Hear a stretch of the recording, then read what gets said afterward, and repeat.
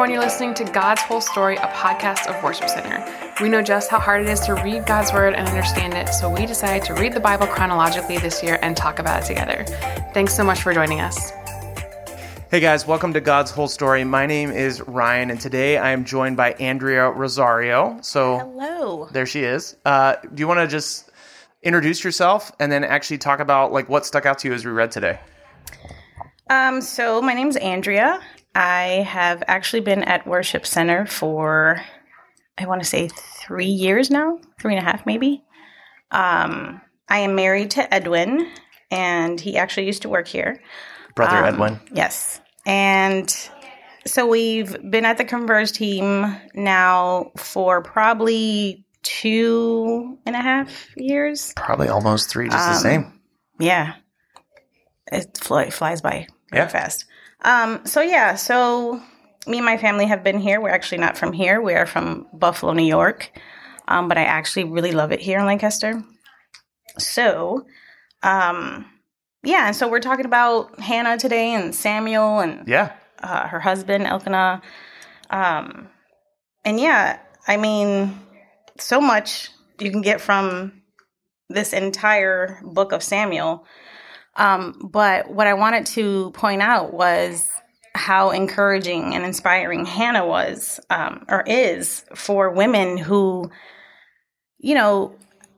actually want to have a child, and can't have a child. I think the disparity that she had to deal with and go through was crazy. Not to mention having to deal with the abuses of Peninnah, taunting her and who knows what she was doing, having to deal with that, having to deal with not being able to conceive, and just a whole bunch of other things that we probably don't know that went on behind the scenes. Just thinking about how her surrender and her faith and trust in God got her through what she had to deal with. And so kind of thinking about, wow, this woman had so much faith and so much trust in God that she was so desperate that she was like, you know what, if you give me a child, she made this vow and promise to God saying, if you give me this child, I'll dedicate him back to you. And I think about, as a mother, how hard would that be, having to give your own child to God? I mean, that's how desperate she was, how desperate she wanted to be a mother, how desperate she wanted a seed, to be able to just say, okay, God, if you even bless me, if you even give me the opportunity to be a mom, I'll give him right back to you. So I just think that, to me, that is, as a mom, I can't even fathom that.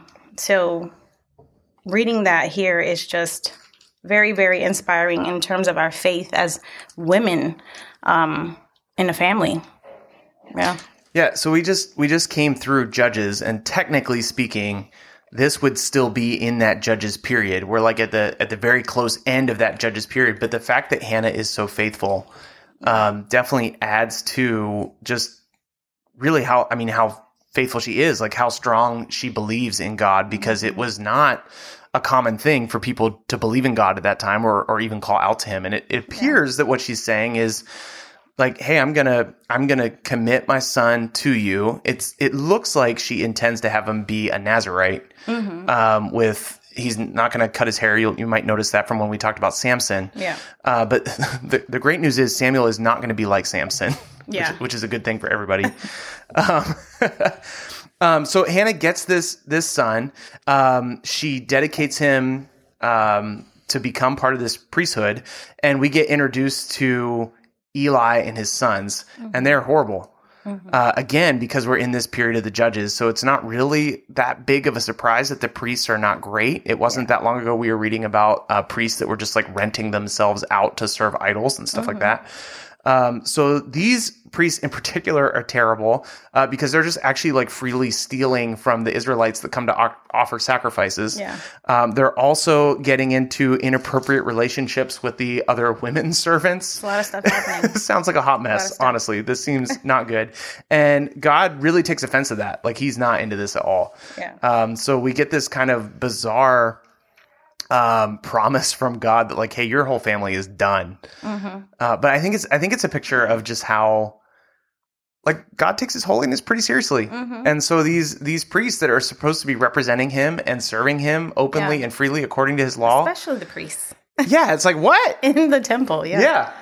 Yeah. There's a lot of expectation there for the priests to be holy and sanctified. They're the ones that have to represent, God in his temple. And, they were corrupt. His sons were corrupt and God's like, no, we can't have that.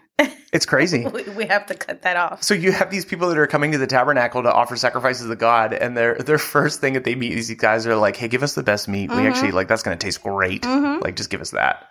And then it's like, we will steal it from you by force if we have to. Crazy. So even people that are trying to be faithful are probably taken a little bit aback by that. Yeah. So I love this interchange that Samuel has with God. Samuel is in the tabernacle. He's just a kid. God is calling out to him 4 times. God calls out to him. I always thought this story was interesting, but one time I worked with this guy that noticed that every time God speaks to Samuel, he sounds like Eli. Which I don't know if that's like. Wait, so he said that every time that he sounded like Eli. It doesn't say that specifically, but every time God calls to Samuel assumes that Eli is talking to him. So it could be that it's just Samuel and Eli there. Yeah. So he just assumes it's Eli. I love the way that God is calling out. I love that God is waiting until he's ready to hear. Yeah. And it just sets apart in this story. You have these 2 sons who are completely unwilling to hear from God. They don't actually care what God wants at all. And then you get this picture of Samuel who's like, okay, like I'm here. Like, what would you like me to do? And it should cue us into there's a good shift coming. Also reading this for the first time, reading it today. What really intrigued me was 1 Samuel 2:26. It says, this is describing Samuel. Meanwhile, the boy Samuel grew taller and grew in favor with the Lord and with people. So we're getting this picture of Samuel as growing up, becoming more mature, but also becoming more faithful to God. And it got my attention because it reminds me a lot of Luke 2:52. So Luke 2:52 is describing Jesus, and it says, and Jesus increased in wisdom and stature and in favor with God and man. So it's literally almost exactly the same line. Yeah. Comparing in some ways that Jesus is similar to Samuel and that he's wildly faithful and clearly a part of God's plan. Yeah. I don't know if that's... And they've had to grow. Yeah, right. They were little kids. Yeah, definitely. There's parallels there. So then we get this story where they think they can just take the ark down to defeat the Philistines. It turns out not working real great for them. Chris had mentioned a while ago about how it's interesting to see the Israelites treating Yahweh like they would these pagan gods like Baal and Ashtoreth. Yeah. So this is similar. I did notice that. Yeah. In one of the verses. What made you notice that? There was one of the verses where they said that the gods are... Which verse is it? They said that the gods are coming. Yeah, the Philistines, when they're talking about Yahweh, they're talking about him plurally. Like plural. Like small g. Gods. Yeah. Like, oh, they're gods. Like they don't really realize this, like who this God is. They have no idea. They just kind of compare him to the gods. Yep. But they recognize his power. Yep. They're terrified. Yeah. Because they talk about what happened in Egypt. Yeah. But even the Israelites, I think it's interesting. The Israelites have this idea that if they take this magical ark down to defeat the Philistines, just taking the ark with them will help them. And so it's a very big difference from Joshua talking directly with God about what he should do.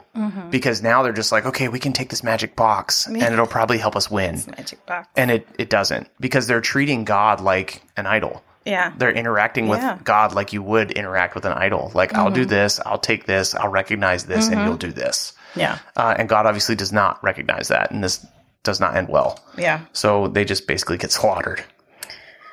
Yeah. And God exercises his judgment, just like he said, on Hophni and Phinehas. It's the end for them. So they're done. Is there anything else that you wanted to point out at all?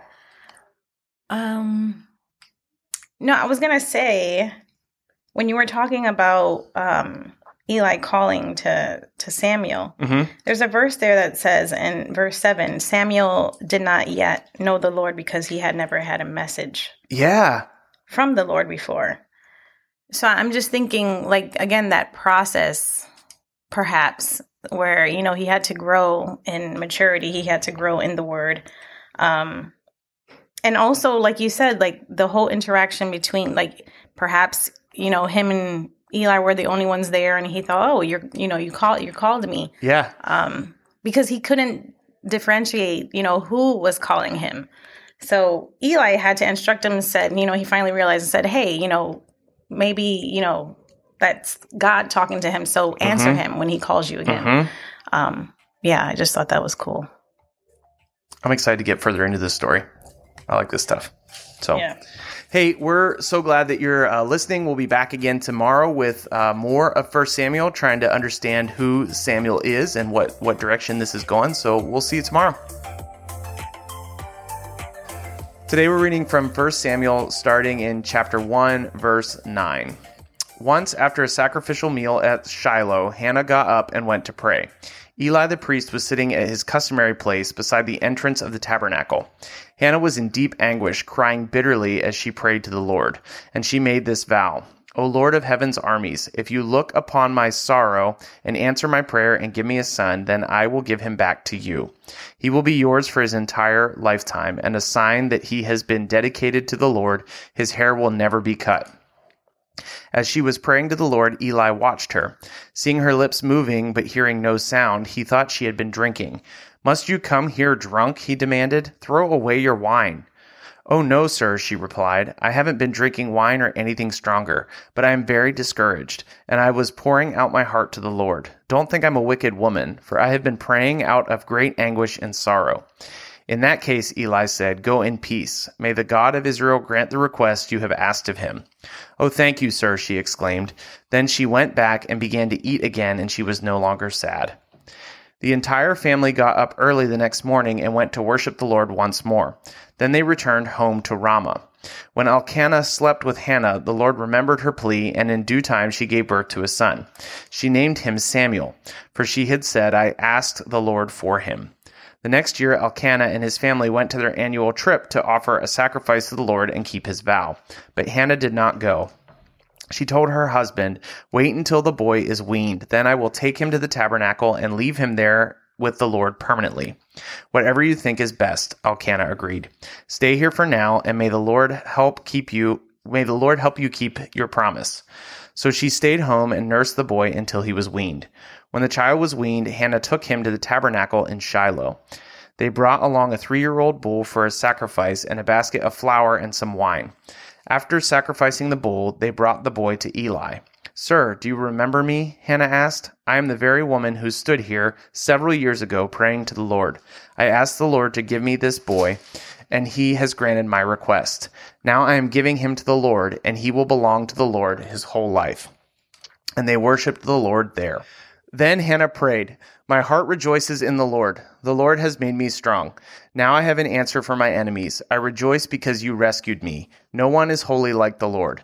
There is no one besides you. There is no rock like our God. Stop acting so proud and haughty. Don't speak with such arrogance, for the Lord is a God who knows what you have done. He will judge your actions. The bow of the mighty is now broken, and those who stumbled are now strong. Those who were well fed are now starving, and those who were starving are now full. The childless woman now has 7 children, and the woman with many children wastes away. The Lord gives both death and life. He brings some down to the grave, but raises others up. The Lord makes some poor and others rich. He brings some down and lifts others up. He lifts the poor from the dust and the needy from the garbage dump. He sets them among princes, placing them in seats of honor. For all the earth is the Lord's, and he has set the world in order. He will protect his faithful ones, but the wicked will disappear in darkness. No one will succeed by strength alone. Those who fight against the Lord will be shattered. He thunders against them from heaven. The Lord judges throughout the earth. He gives power to his king. He increases the strength of his anointed one. Then Elkanah returned home to Ramah without Samuel, and the boys served the Lord by assisting Eli the priest. Now the sons of Eli were scoundrels who had no respect for the Lord or for their duties as priests. Whenever anyone offered a sacrifice, Eli's sons would send over a servant with a 3-pronged fork. While the meat of the sacrificed animal was still boiling, the servant would stick the fork into the pot and demand that whatever brought up be given to Eli's sons. All the Israelites who came to worship at Shiloh were treated this way. Sometimes the servant would come even before the animal's fat had been burned on the altar. He would demand raw meat before it had been boiled so it could be used for roasting. The man offering the sacrifice might reply, "Take as much as you want, but the fat must be burned first." Then the servant would demand, "No, give it to me now, or I'll take it by force." So the sin of these young men was very serious in the Lord's sight, for they treated the Lord's offering with contempt. But Samuel, though he was only a boy, served the Lord. He wore a linen garment like that of a priest. Each year his mother made a small coat for him, and they brought it to him when she came with her husband for the sacrifice. Before they returned home, Eli would bless Elkanah and his wife and say, "May the Lord give you other children to take the place of this one she gave the Lord." And the Lord blessed Hannah, and she conceived and gave birth to 3 sons and 2 daughters. Meanwhile, Samuel grew up in the presence of the Lord. Now Eli was very old, but he was aware of what his sons were doing to the people of Israel. He knew, for instance, that his sons were seducing the young women who assisted in the entrance of the tabernacle. Eli said to them, "I have been hearing reports from all the people about the wicked things you are doing. Why do you keep sinning? You must stop, my sons. The reports I hear among the Lord's people are not good. If someone sins against another person, God can mediate for the guilty party. But if someone sins against the Lord, who can intercede?" But Eli's sons wouldn't listen to their father, for the Lord was already planning to put them to death. Meanwhile, the boy Samuel grew taller and grew in favor with the Lord and with people. One day, a man of God came to Eli and gave him this message from the Lord. "I revealed myself to your ancestors when they were Pharaoh's slaves in Egypt. I chose your ancestor Aaron from among all the tribes of Israel to be my priest, to offer sacrifices on my altar, to burn incense, and to wear the priestly vest as he served me.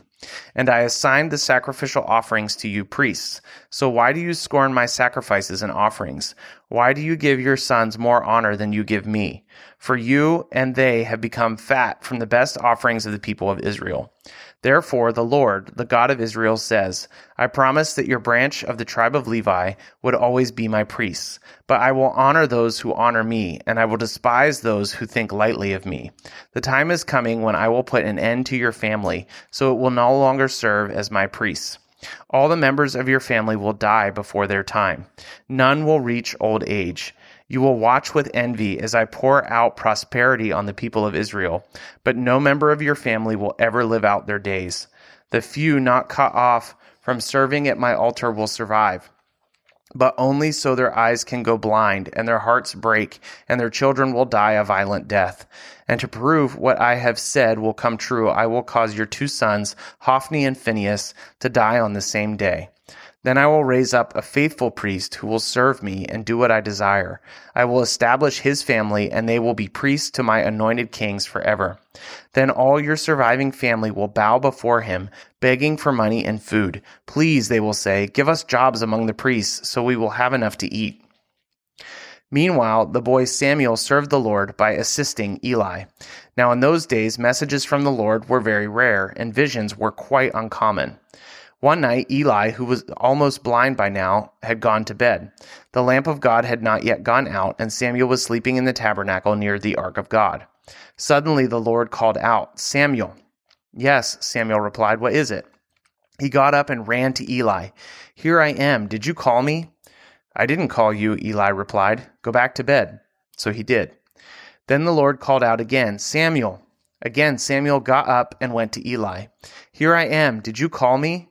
I didn't call you, my son, Eli said. Go back to bed.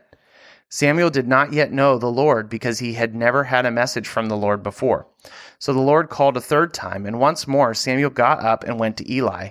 Here I am. Did you call me? Then Eli realized it was the Lord who was calling the boy. So he said to Samuel, Go and lie down again, and if someone calls again, say, Speak, Lord, your servant is listening. So Samuel went back to bed. And the Lord came and called as before, Samuel, Samuel. And Samuel replied, "Speak, your servant is listening." Then the Lord said to Samuel, "I'm about to do a shocking thing in Israel. I'm going to carry out all my threats against Eli and his family from beginning to end. I have warned him that judgment is coming upon his family forever because his sons are blaspheming God, and he hasn't disciplined them. So I have vowed that the sins of Eli and his sons will never be forgiven by sacrifice or by offerings." Samuel stayed in bed until morning, then got up and opened the doors of the tabernacle as usual. He was afraid to tell Eli what the Lord had said to him, but Eli called out to him, "Samuel, my son." "Here I am," Samuel said. "What did the Lord say to you? Tell me everything, and may God strike you and even kill you if you hide anything from me." So Samuel told Eli everything. He didn't hold anything back. "It is the Lord's will," Eli replied. "Let him do what he thinks best." As Samuel grew up, the Lord was with him, and everything Samuel said proved to be reliable. And all Israel, from Dan in the north to Beersheba in the south, knew that Samuel was confirmed as a prophet of the Lord. The Lord continued to appear at Shiloh and gave messages to Samuel there at the tabernacle, and Samuel's words went out to all the people of Israel. At the time, Israel was at war with the Philistines. The Israelite army was camped near Ebenezer, and the Philistines were at Aphek. The Philistines attacked and defeated the army of Israel, killing 4,000 men. After the battle was over, the troops retreated to their camp, and the elders of Israel asked, "Why did the Lord allow us to be defeated by the Philistines?" Then they said, "Let's bring the Ark of the Covenant of the Lord from Shiloh. If we carry it into battle with us, it will save us from our enemies." So they sent men to Shiloh to bring the Ark of the Covenant of the Lord of the heaven's armies, who is enthroned between the cherubim. Hophni and Phinehas, the sons of Eli, were also with the Ark of the Covenant of God. When all the Israelites saw the Ark of the Covenant of the Lord coming into the camp, their shout of joy was so loud it made the ground shake. "What's going on?" the Philistines asked. "What's all the shouting about in the Hebrew camp?" When they were told it was because the Ark of the Lord had arrived, they panicked. "The gods have come into their camp," they cried. "This is a disaster. We have never had to face anything like this before. Help! Who can save us from these mighty gods of Israel? They are the same gods who destroyed the Egyptians with plagues when Israel was in the wilderness. Fight as never before, Philistines. If you don't, we will become the Hebrew slaves just as they have been ours. Stand up like men and fight." So the Philistines fought desperately, and Israel was defeated again. The slaughter was great. 30,000 Israelite soldiers died that day. The survivors turned and fled to their tents. The Ark of God was captured, and Hophni and Phinehas, the two sons of Eli, were killed. Hey guys, this is Ryan, and I hope you are getting a lot out of God's whole story. It means a lot to us even as we are reading through God's Word every single day in the order that it happened. If you want to go ahead and follow us, you can find us on Instagram and Facebook at God's Whole Story Podcast. We would love it if you would share this thing with your friends or people that you know, or just share what's sticking out to you. You can either send us a DM, or you could actually email us at podcast@worshipcenter.org. You can email us if you have any questions, if something stuck out to you, if you'd like us to pray for you, and if you want a Bible, if you don't have one right now, or if you want a copy of the one that we're using to go through God's whole story, we'd be happy to send that to you. So go ahead and reach out to us in any way that you'd like. We'd love to hear from you. Have a great day.